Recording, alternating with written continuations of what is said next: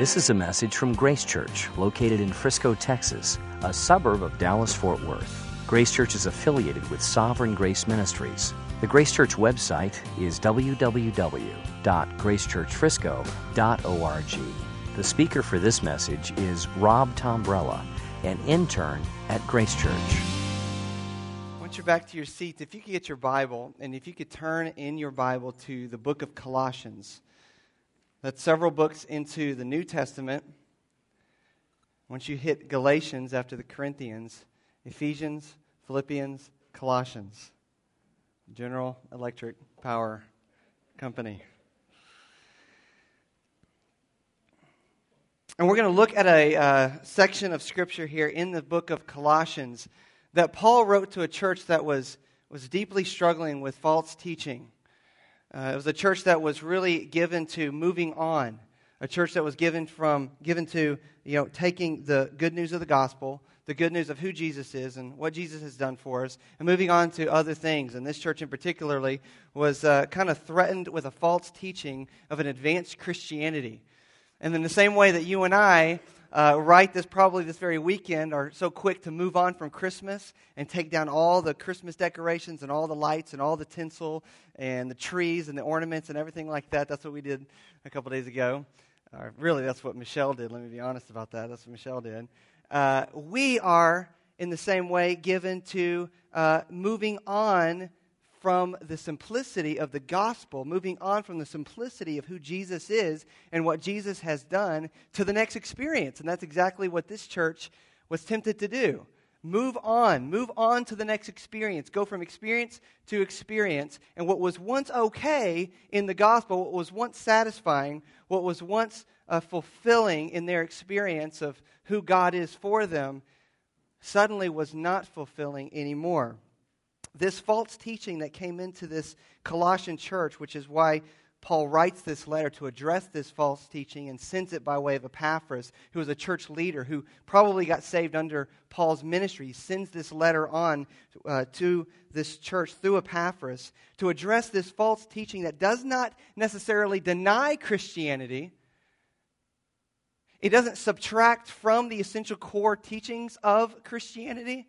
But it's a more subtle form of heresy because you arrive at heresy both ways, both by subtracting from the gospel and adding to the gospel. And the false teaching that this Colossian church was under was an advanced Christianity in addition to the truths of the gospel and in achieving spiritual fulfillment and experience, not through Christ, but through mystical visions, maybe of angels, cosmic powers, maybe brought on by asceticism and harsh treatment of the body and through fasting and just raw discipline and legalism and rules. And over time, what was a healthy church began to look like an unhealthy church because an influential teacher, at least one in this church and probably a growing faction in the church, began to have influence and sway, and the church began to move away from the gospel. This false teacher is described in chapter 2, verse 18, as a person who was insisting on asceticism, that's harsh treatment of the body, and the worship of angels, and going on in detail about visions and puffed up without reason by his sensuous mind. That's chapter 2, verse 18. So the focus here was not, is Christianity true? Which is what a lot of heretical groups today, they're not asking that question. Is Christianity necessarily true? But do you find fullness of experience in Christianity? As a Christian, where do you find fullness of spiritual experience?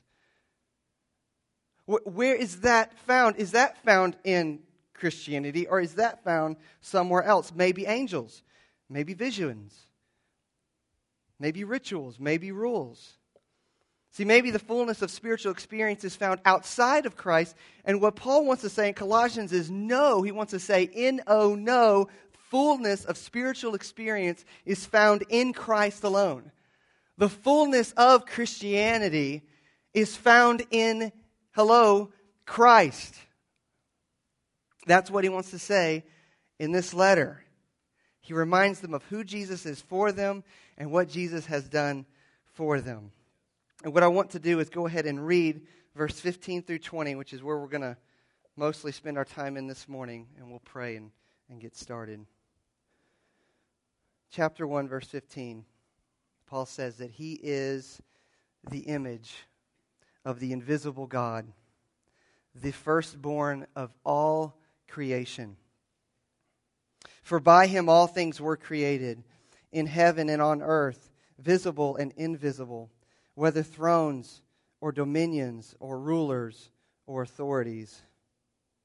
All things were created through him and for him. And he is before all things, and in him all things hold together. And he is the head of the body, the church. He is the beginning, the firstborn from the dead, that in everything he might be preeminent. For in him all the fullness of God was pleased to dwell, and through him to reconcile to himself all things, whether on earth or in heaven, making peace by the blood of his cross. Let's pray.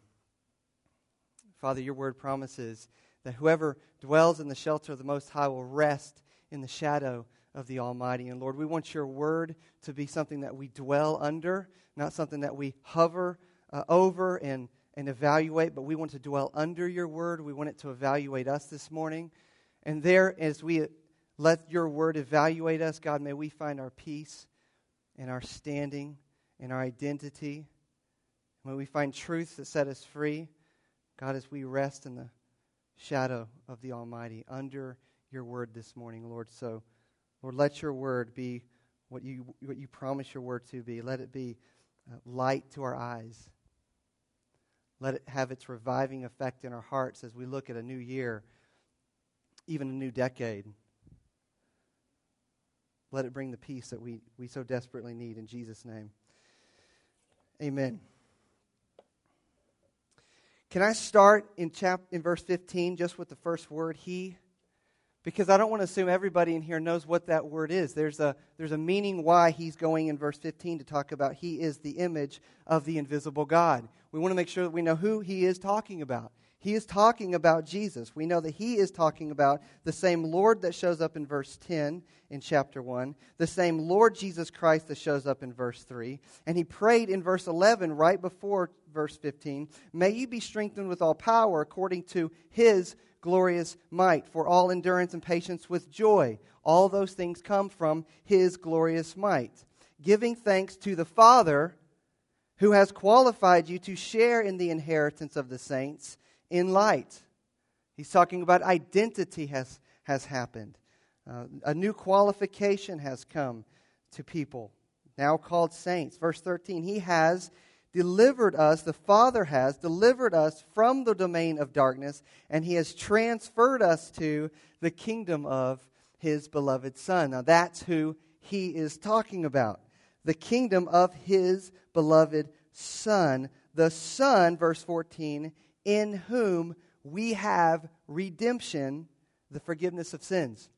We have redemption, the forgiveness of sins, through the Son that he loves, the beloved Son. And that's who he's talking about in verse 15 when he says he, the Son that he loves, the one in whom we have redemption, the one in whom we have forgiveness of sins. He's going to root forgiveness of sins and redemption in the person of Jesus Christ. He wants to make sure that you and I and this Colossian church never doubt how are we redeemed and how is it that we have forgiveness of sins and how can we rest assured that our sins are forgiven.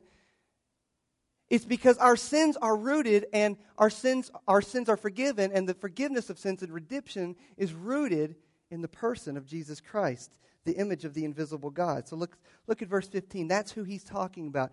Jesus is the image of the invisible God.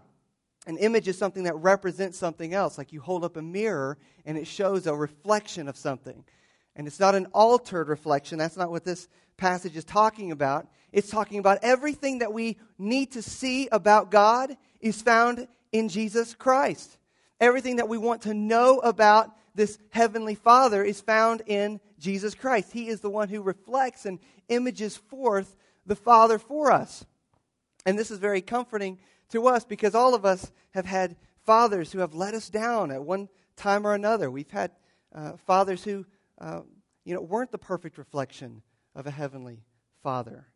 Some of you maybe have bad memories, or maybe as a dad, you're aware of your own failures and your own weaknesses as a dad to your own children. And so the question becomes, well, where do I look to see the perfect reflection of my heavenly Father? And the Scripture says, you look to Jesus, who is this image of the Father, this perfect reflection. Hebrews 1:3, we heard it this morning. Jesus is the radiance of God's glory. God's radiance is glorified through Jesus, who is the image of the invisible God. John said that no one has ever seen God. No one. The only God who is at the Father's side, He has made Him known. Jesus makes the Father known. All that we need to know about God is found through Jesus Christ. Here's how John Owen said about it. He said, the incarnate Lord, Jesus, is the medium of all communication between God and us. In Him we meet, in Him we walk. All influences of love, kindness, from God to us are through Him. All our returns of love and delight and faith and obedience unto God are through Him. Everything comes through Jesus from God. All of our faith and joy and obedience comes to God through Jesus Christ. He's the medium of all communication. So it's no small thing that Paul starts this defense saying that He is the image of the invisible God. Everything that we want to know about God is found only in Christ.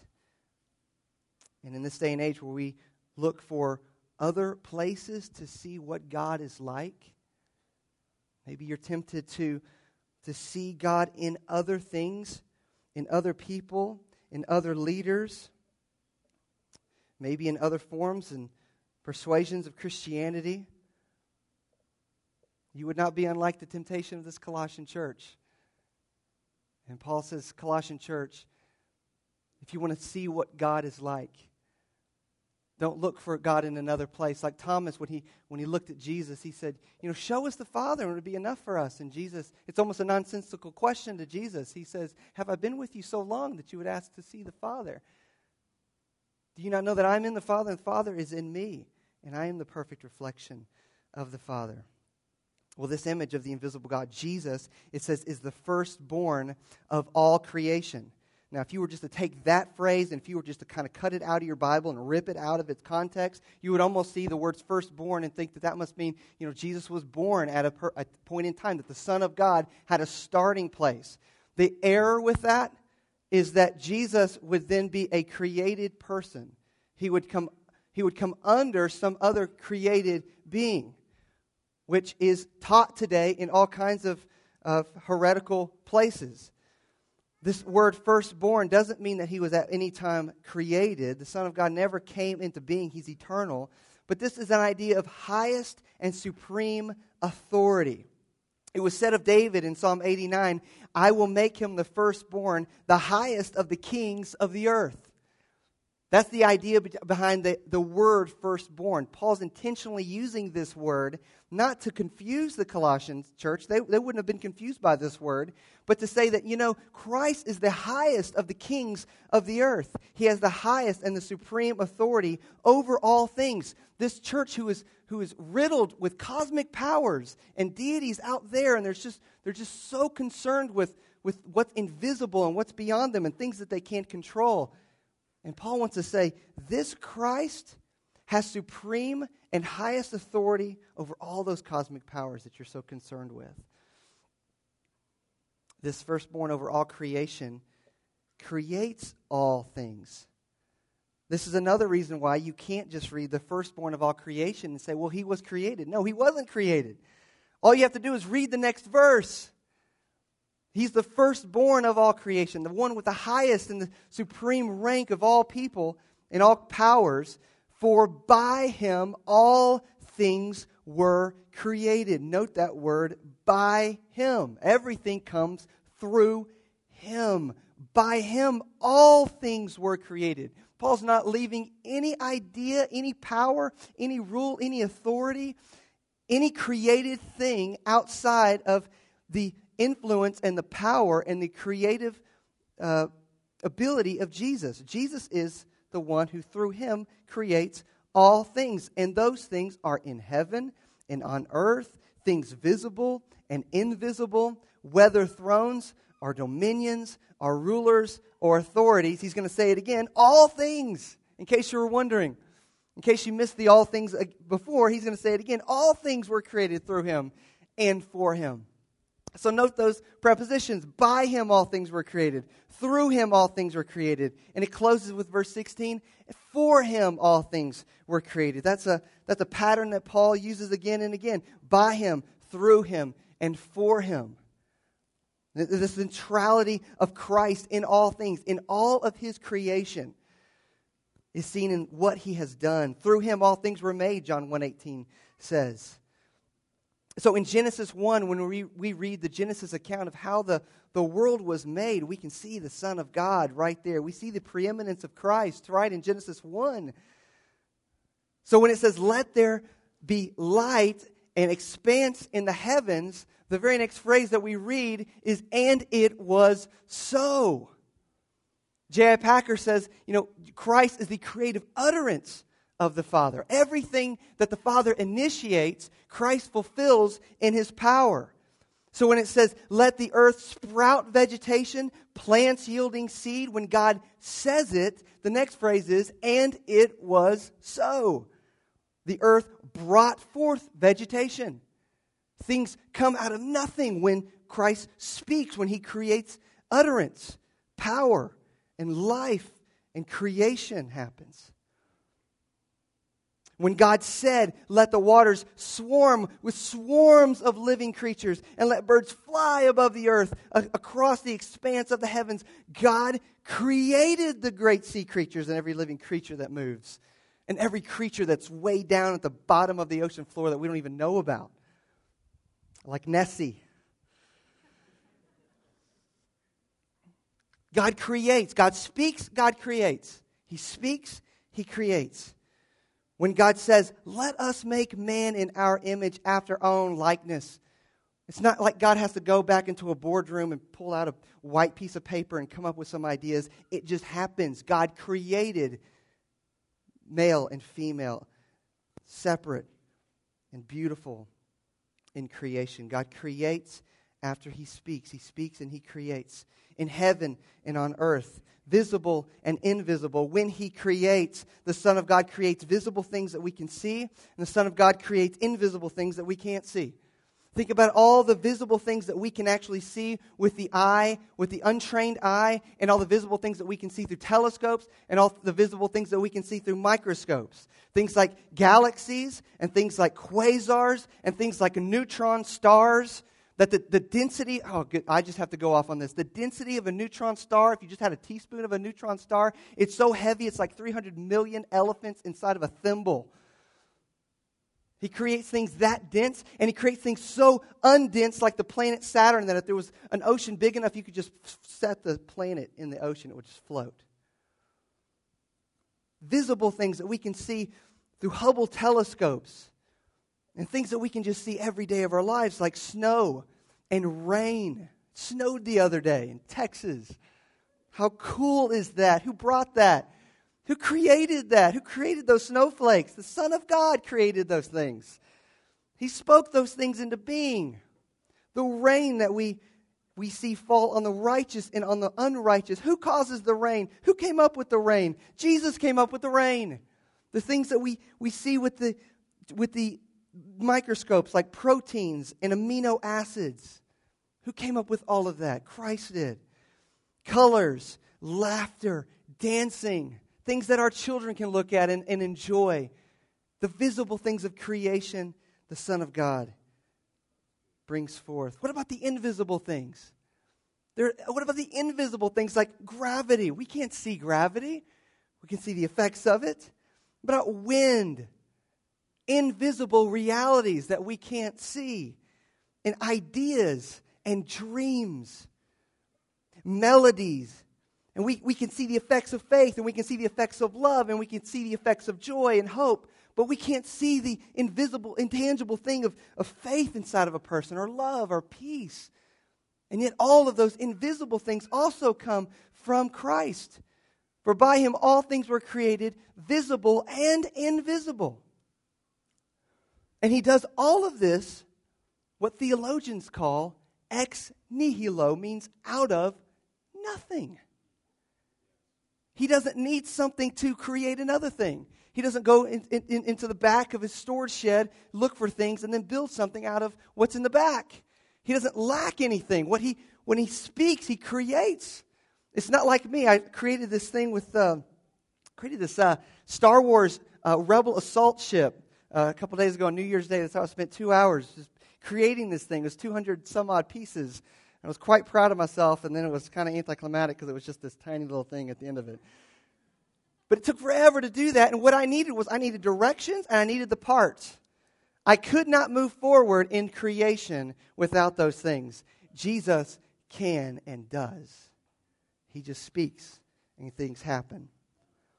Look what else. He is over all visible and invisible things, whether thrones or dominions or rulers or authorities. So not just creation, not just created things, but rulers and authorities and powers of this world. This has in it the idea of earthly governments. So it's right to think about the Son of God being an authority, a firstborn authority over every political institution. He's a firstborn authority over every government. He's the firstborn authority over every ruler and over every king. In this way, Daniel 2:21 is right that he removes kings and he sets up kings in his firstborn highest rank authority as the Son of God. But this idea also has with it the cosmic powers. What he wants to do in this book is address this biggest fear that they have of these cosmic powers. And what he doesn't do is deny the cosmic powers, or say that they don't exist, or say that demonic oppression, or that angels just simply don't exist, like we might be so tempted to do. Nor does he take on their false ideas about the cosmic powers one by one. He just clumps them all together and says this: He is before all things were created through him, whether thrones or dominions or rulers or authorities. He just brings all those ideas together. You know, he'll say in Ephesians 6, we do not wrestle against flesh and blood, but against the rulers, against the authorities, against the cosmic powers over the present darkness, against the spiritual forces of evil in the heavenly places. So Paul never denies the reality of these powers in the world, but he says that Christ overcomes these powers. He says in Romans 8, I'm sure that neither death, nor life, nor angels, nor rulers, nor things present, nor things to come, nor powers, nor height, nor depth, nor anything else in all creation will be able to separate us from the love of God in Christ Jesus our Lord. At no point do you see when he's writing this any kind of dualism existing in the universe where Jesus, the good force, is fighting, Satan and the cosmic powers, the dark force. Kind of like a Star Wars episode where you just have to line yourself up with the good and hope you don't come over here to the bad. No, Christ is over all authority and over all power and over all darkness. For all things were created through him and for him. And this puts all the arguments of Jehovah's Witnesses and Mormons and Muslims to death. Look at verse 16. All things were created, look at those prepositions, through him.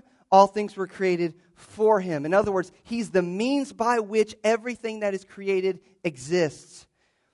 But he's also the goal by which everything exists. And this is what Jehovah's Witnesses will not say, what Mormons and Muslims will not say.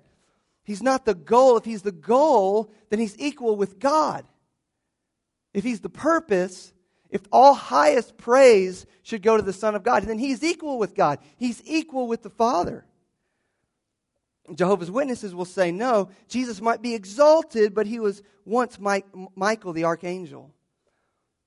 Mormons might say, well, no, Jesus is the product of physical union between the Father and Mary, and not equal with God, a created being. Muslims will say Jesus is the prophet and didn't die on the cross, so don't expect atonement from Christ.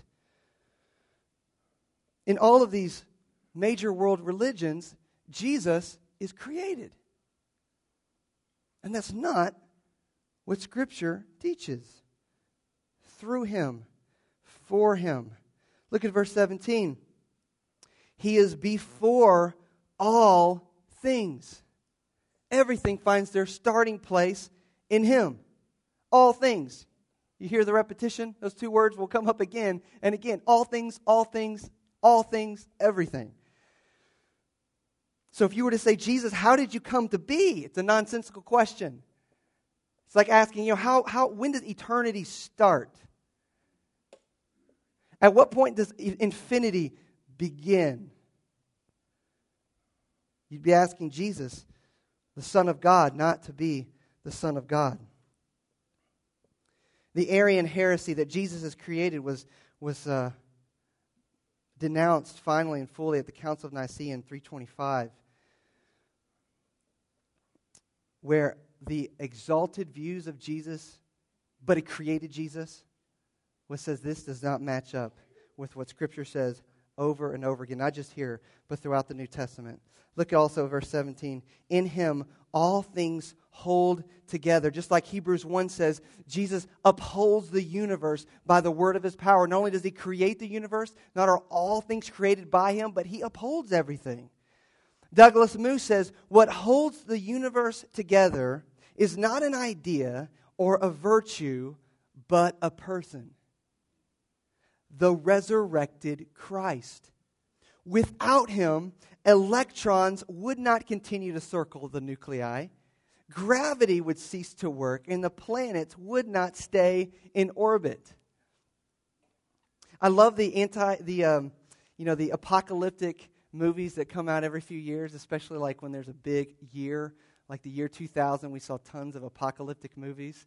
And I think there was a recent one I didn't see, 2012 or something like that. Just some apocalyptic, just movie, just end of the world movie. I have to admit, I kind of like those movies where there's just these aliens that are coming and they're just going to wipe out the entire earth, or there's just some disease and it's spreading, and how do we stop the disease? And or there's a comet, it's coming, it's going to hit the earth. Great idea. We'll launch out after the comet. We'll get on the comet. We'll blow it up. We'll come back. Arrive on Earth. There's some Jack Bauer that's able to pull this all off. There's some Savior out there that's able to uphold the universe by His power.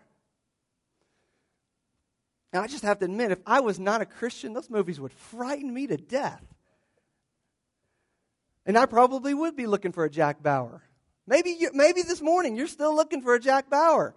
Jack Bauer doesn't exist. Jesus does. And He holds the universe together. The reason why this earth doesn't go right into the sun is because of Christ. The reason why a planet doesn't land and hit our earth is because of Christ. He holds back disease. He holds back huge tragedies like that from time to time, even though there's a point and a purpose and a renewing of this creation. Jesus is the one who holds all things together. And one ironic thing about verse 17 is you might be able to look at that and say, I believe that. I believe He's before all things. I believe in Him all things hold together. You could affirm all those things that I just said, but you could say, I believe He holds those things together, but I doubt His ability to hold my family together.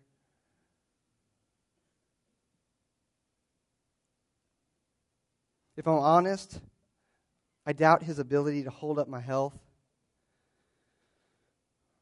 He may have created me. He might have created the circumstances around me. But can He hold me up under this temptation and this trial? What about in the midst of a breaking heart? Anybody's heart breaking this morning? Maybe you're just going through a season of your life where it just feels like your heart's breaking. It just stays broken. Who can hold up the broken heart? Maybe you're asking that this morning. Who's going to hold me up in this year? Maybe you can't even think about a New Year's resolution. You just want to survive. The computer of your life is like survival mode. Just push that button, and I just want to make it through another day. There's one who can uphold you. There's one who holds your life together. His name is Jesus. Look at verse 18. And here we're really getting into good news, because if that's all we knew about Christ, he would be feared and not loved.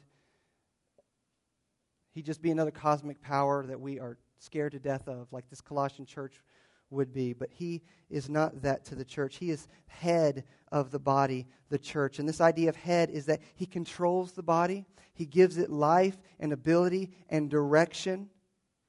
And what's interesting about this phrase, that he's head of the body, the church, is that Christ is supreme in the church in an entirely different way than he's supreme in his creation. Notice the language. The language is shocking. We're used to calling each other the body of Christ, but the language is shocking. Are we in relationship with Christ? You better believe it. He's the head of the body, the church. We are his body. He is our head. All life comes from the head. Direction, nourishment, sustenance comes from the head. Truth and guidance and light comes from the head to us. We are completely dependent upon Christ. We are in an organic relationship with Christ in an amazing way. Ephesians 5 says, no one ever hated his own flesh, but nourishes it and cherishes it just as Christ does the church, because we are members of his body. He is constant life to us. That's the relationship that we are with this Christ, the head of the body, the church. And notice also that he is the beginning. He's the firstborn from the dead. Look at verse 18. We're getting into even better news. His resurrection guarantees the resurrection of everybody who's going to follow him and trust in him. As head of the body, the church, because we've been united to Christ by faith, everyone who has repented of their sins and turned to Christ as the head of their life and as the authority of their life, everybody who yields their life to this Christ shares in the resurrection of Christ. He's the firstborn from the dead. Christ is the first. He's the highest rank over death. He's risen from the dead. 1 Corinthians 15 says it this way in talking about the gospel, that Christ died for our sins in accordance with the Scripture, and he was buried, and he was raised on the third day in accordance with the Scripture. And then an interesting thing Paul does at that point is to say, yeah, he was raised all right. He appeared to Cephas, and then to the 12, and then he appeared to more than 500 brothers at one time, most of whom are still alive. Then he appeared to James, and then to all the apostles, and then he appeared to me. Jesus died, buried, resurrected, and he appeared. He went on an appearing campaign to prove his resurrection is real and to prove that the atonement happened, that Christ has made atonement perfectly and completely. Nothing else remains to be done, and he is the first fruits of our resurrection. And if Christ has not been raised, 1 Corinthians 15:17 says, your faith is futile and you're still in your sins. That's the idea behind firstborn from the dead. We are assured that we will be resurrected from the dead because we have a firstborn who is over us, who has conquered death. He has victory over death and over the powers of death. He's resurrected from the grave. And he's resurrected from the grave, verse 18 says, so that there's a purpose to his resurrection. There's a purpose to him being firstborn over creation and being firstborn over the church and all those who are raised from the dead along with him, so that in everything he might be preeminent. In everything he might be preeminent. Preeminent's a big $3 word that basically means having supreme rank or honor. Maybe your translation says supremacy, so that he might have the supremacy. It means that he might be the first place in all things in our lives. And that's theologically what it means. And practically, it basically means whatever your life orbits around is what's preeminent in your life. It's whatever you think about all the time. It's whatever you spend your time daydreaming about, or spend effort on, or spend money on. An illustration from my life as a kid, at one point in my life, basketball was preeminent. You would never know that if you and I got out on the basketball court, but 20 years ago or whatever, it was pretty preeminent. I had a coach that told me, you know what you need to do in order to be like Magic Johnson, who was my boyhood hero. I wanted to be like Magic. I wanted to just do all the things that Magic Johnson could do with the basketball. And he said, well, the way you do that is you carry the basketball around everywhere that you go.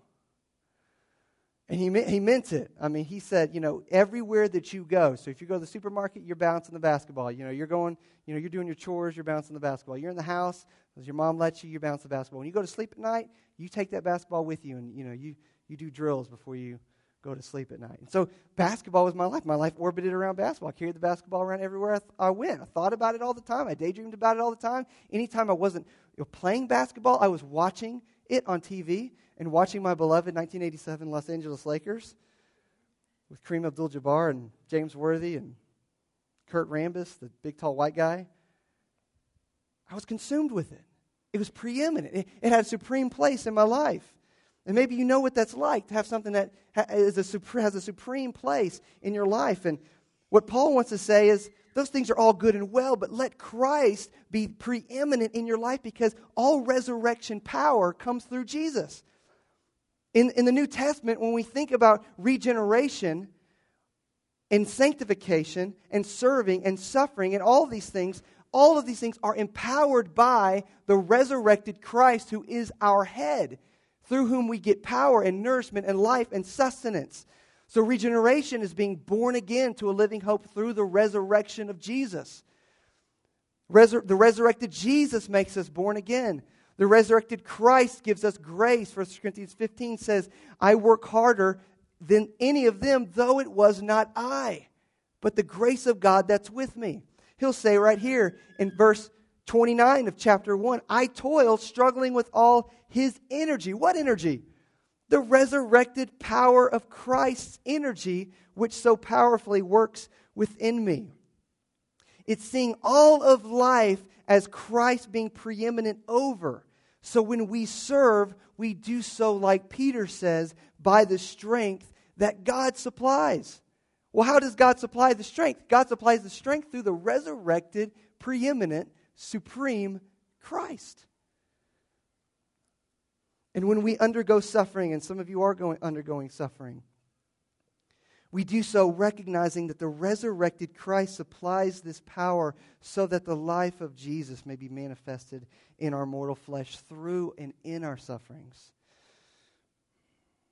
And even in our sufferings, that we might know this Christ and the power of His resurrection and share in His sufferings.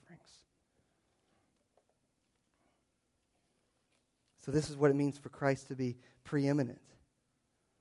And why should the resurrected Jesus have this kind of preeminence? Verse 19 tells us why.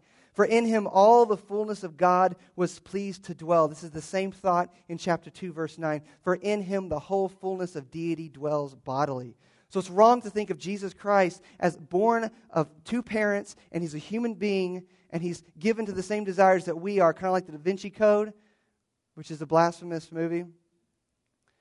And at one point in His life, God's deity dropped in on Him, and that's how the divine and the human mix. So He's not indwelt by God in saying that the way that we are regenerated and indwelt by the Holy Spirit. He has always been God, and the fullness of God has always been the Son of God. And at a point in time, the fullness of God took on a human nature. And the taking on of the human nature did not in any way dilute or lessen His glorious divine nature, and His glorious divine nature in no way diluted or made His human nature non-real. Both are true. He is the one and only God, man, able to reconcile to himself all things by those who have faith in him. For in him the fullness of God was pleased to dwell. It's the Old Testament idea of the presence of God filling the temple. Now the presence of God and the place of God and the meeting place of God is Christ. It fills him. He is the fullness of God. And not only did this come to be, but look at verse 9 of chapter 2. In him the whole fullness of deity dwells bodily forever. He's forever the God-man for us. Because his eternal sacrifice eternally saves us from all of our eternal sins. His infinite sacrifice and his infinite personhood redeems us forever. And he's able to reconcile, verse 20 says, all things to himself. And we'll close with this. Some people have taken verse 20 and they've said, where it says, through him to reconcile to himself all things, that must mean some kind of a universalist idea that Jesus somehow saves all people and the doctrine of hell doesn't exist and there's no judgment for those who rebel against God, even demons and Satan.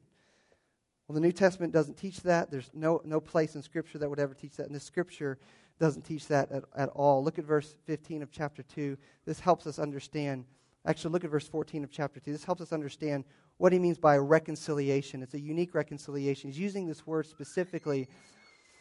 Verse 14 says, by canceling the record of debt that stood against us with its legal demands, this he set aside, nailing it to the cross. So for believers are reconciled in a unique way, right there in verse 14. There's also a reconciliation here of verse 15. He disarmed the rulers and the authorities and put them to open shame by triumphing over them in him. So Christ exercises an authority and a victory and a vanquishing over his enemies. So enemies do exist. Verse 20 does not teach a universal reconciliation, but a power over all powers. So in other words, peace is arrived through Christ two ways. The removal of hostility through grace, that's believers, and the subjugation of enemies through power.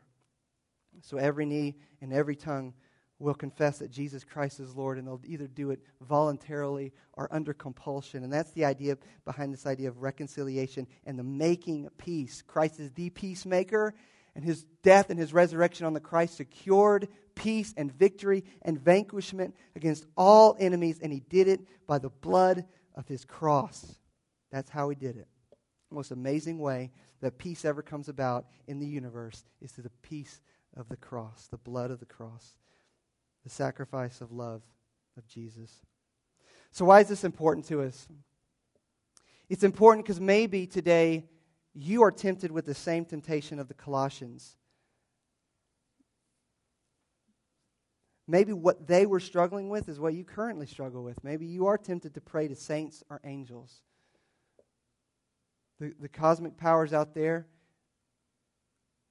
seem real to you. They seem maybe more real to you than Christ. Maybe you were taught to pray to saints and to think about angels a great deal. Maybe discern angels and demons and things like that out there. Maybe you pray to them, and maybe your life makes more sense by thinking about them a lot, and you're tempted to dwell on them. Or maybe you're tempted to think of demonic powers controlling you, that you need to somehow discern, some kind of territorial spirits out there or something like that. Or maybe visions in your life or in your culture increased your spirituality. Maybe your church upbringing somehow visions and impressions and things like that somehow gave you rank and honor and admiration. Maybe you've depended upon visions to increase your spirituality. That would be very much like what the Colossian church was going with. Or maybe you define your standing with God based on your discipline. So rules and regulations and your raw discipline of your life. You're a very ordered person, a very controlled person, and you define yourself based on your discipline. And you really can't help but look down on other people who don't share your same convictions. That would be much like the Colossian church. Or maybe it's more subtle. I think there's very much an easy crossover into other things that we look to find the fullness of Christian experience, the fullness of spiritual life in Christianity is found maybe in a unique spiritual gift, if I could just get my hands on that unique spiritual gift that that person has, and it could be any number of things. Maybe a unique experience. You heard somebody had this great experience with God, and you believe it. And if you could just have that experience with God, you'd have the fullness of Christian experience. You know, Christianity 2.0, if I just get that experience. Or maybe the advanced Christianity for you is gaining a reputation in the church and being admired by others. If I can just get that, if enough people admire me, that's when I'll feel fulfilled. And the experience of the Christian life will be fulfilling to me. Or maybe it's found in family. Maybe you can look at another person's family or another person's relationship, and you can covet another person's family experience, a blessing that God has given to another person, and you could look at that and say, you know, if I could just get that family experience in the Christian life, then I'll experience the fullness of the Christian life. If we could just get that, and it's just beyond our reach, and if God would just give it to me, then I'd be experiencing fullness.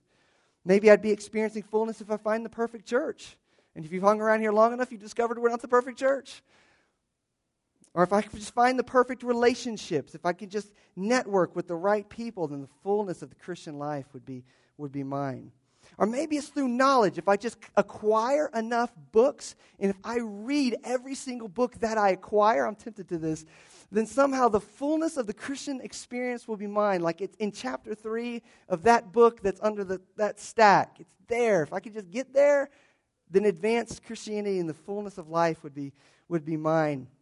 Maybe it's being on mission for God and doing things for God. If I just do enough things, serve enough, do enough, sign up for enough things, and do it well enough, then the fullness of the Christian life will be mine.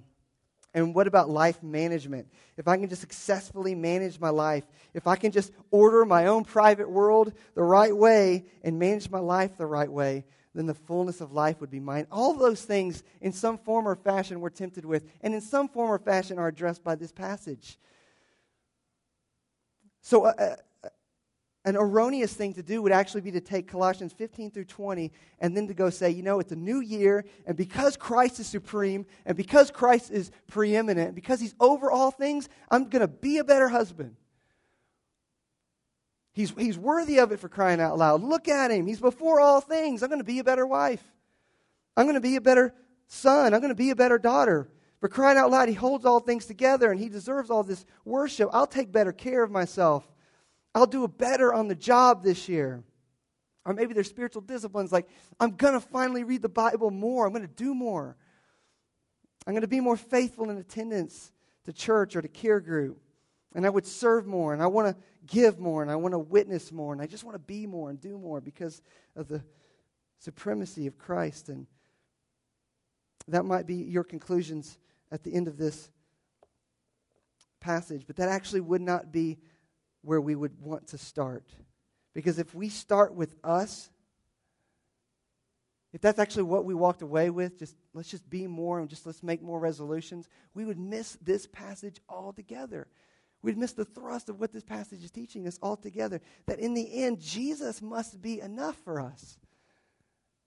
He must be our head. We must find life and sustenance and grace in Him alone. So before we make what can be good resolutions, it's a good resolution to read your Bible more and serve more and give more and those kinds of things. But it's an altogether bad resolution if it moves us away from faith in Jesus Christ. So where we start is just to say, Christ, You are supreme. You are preeminent.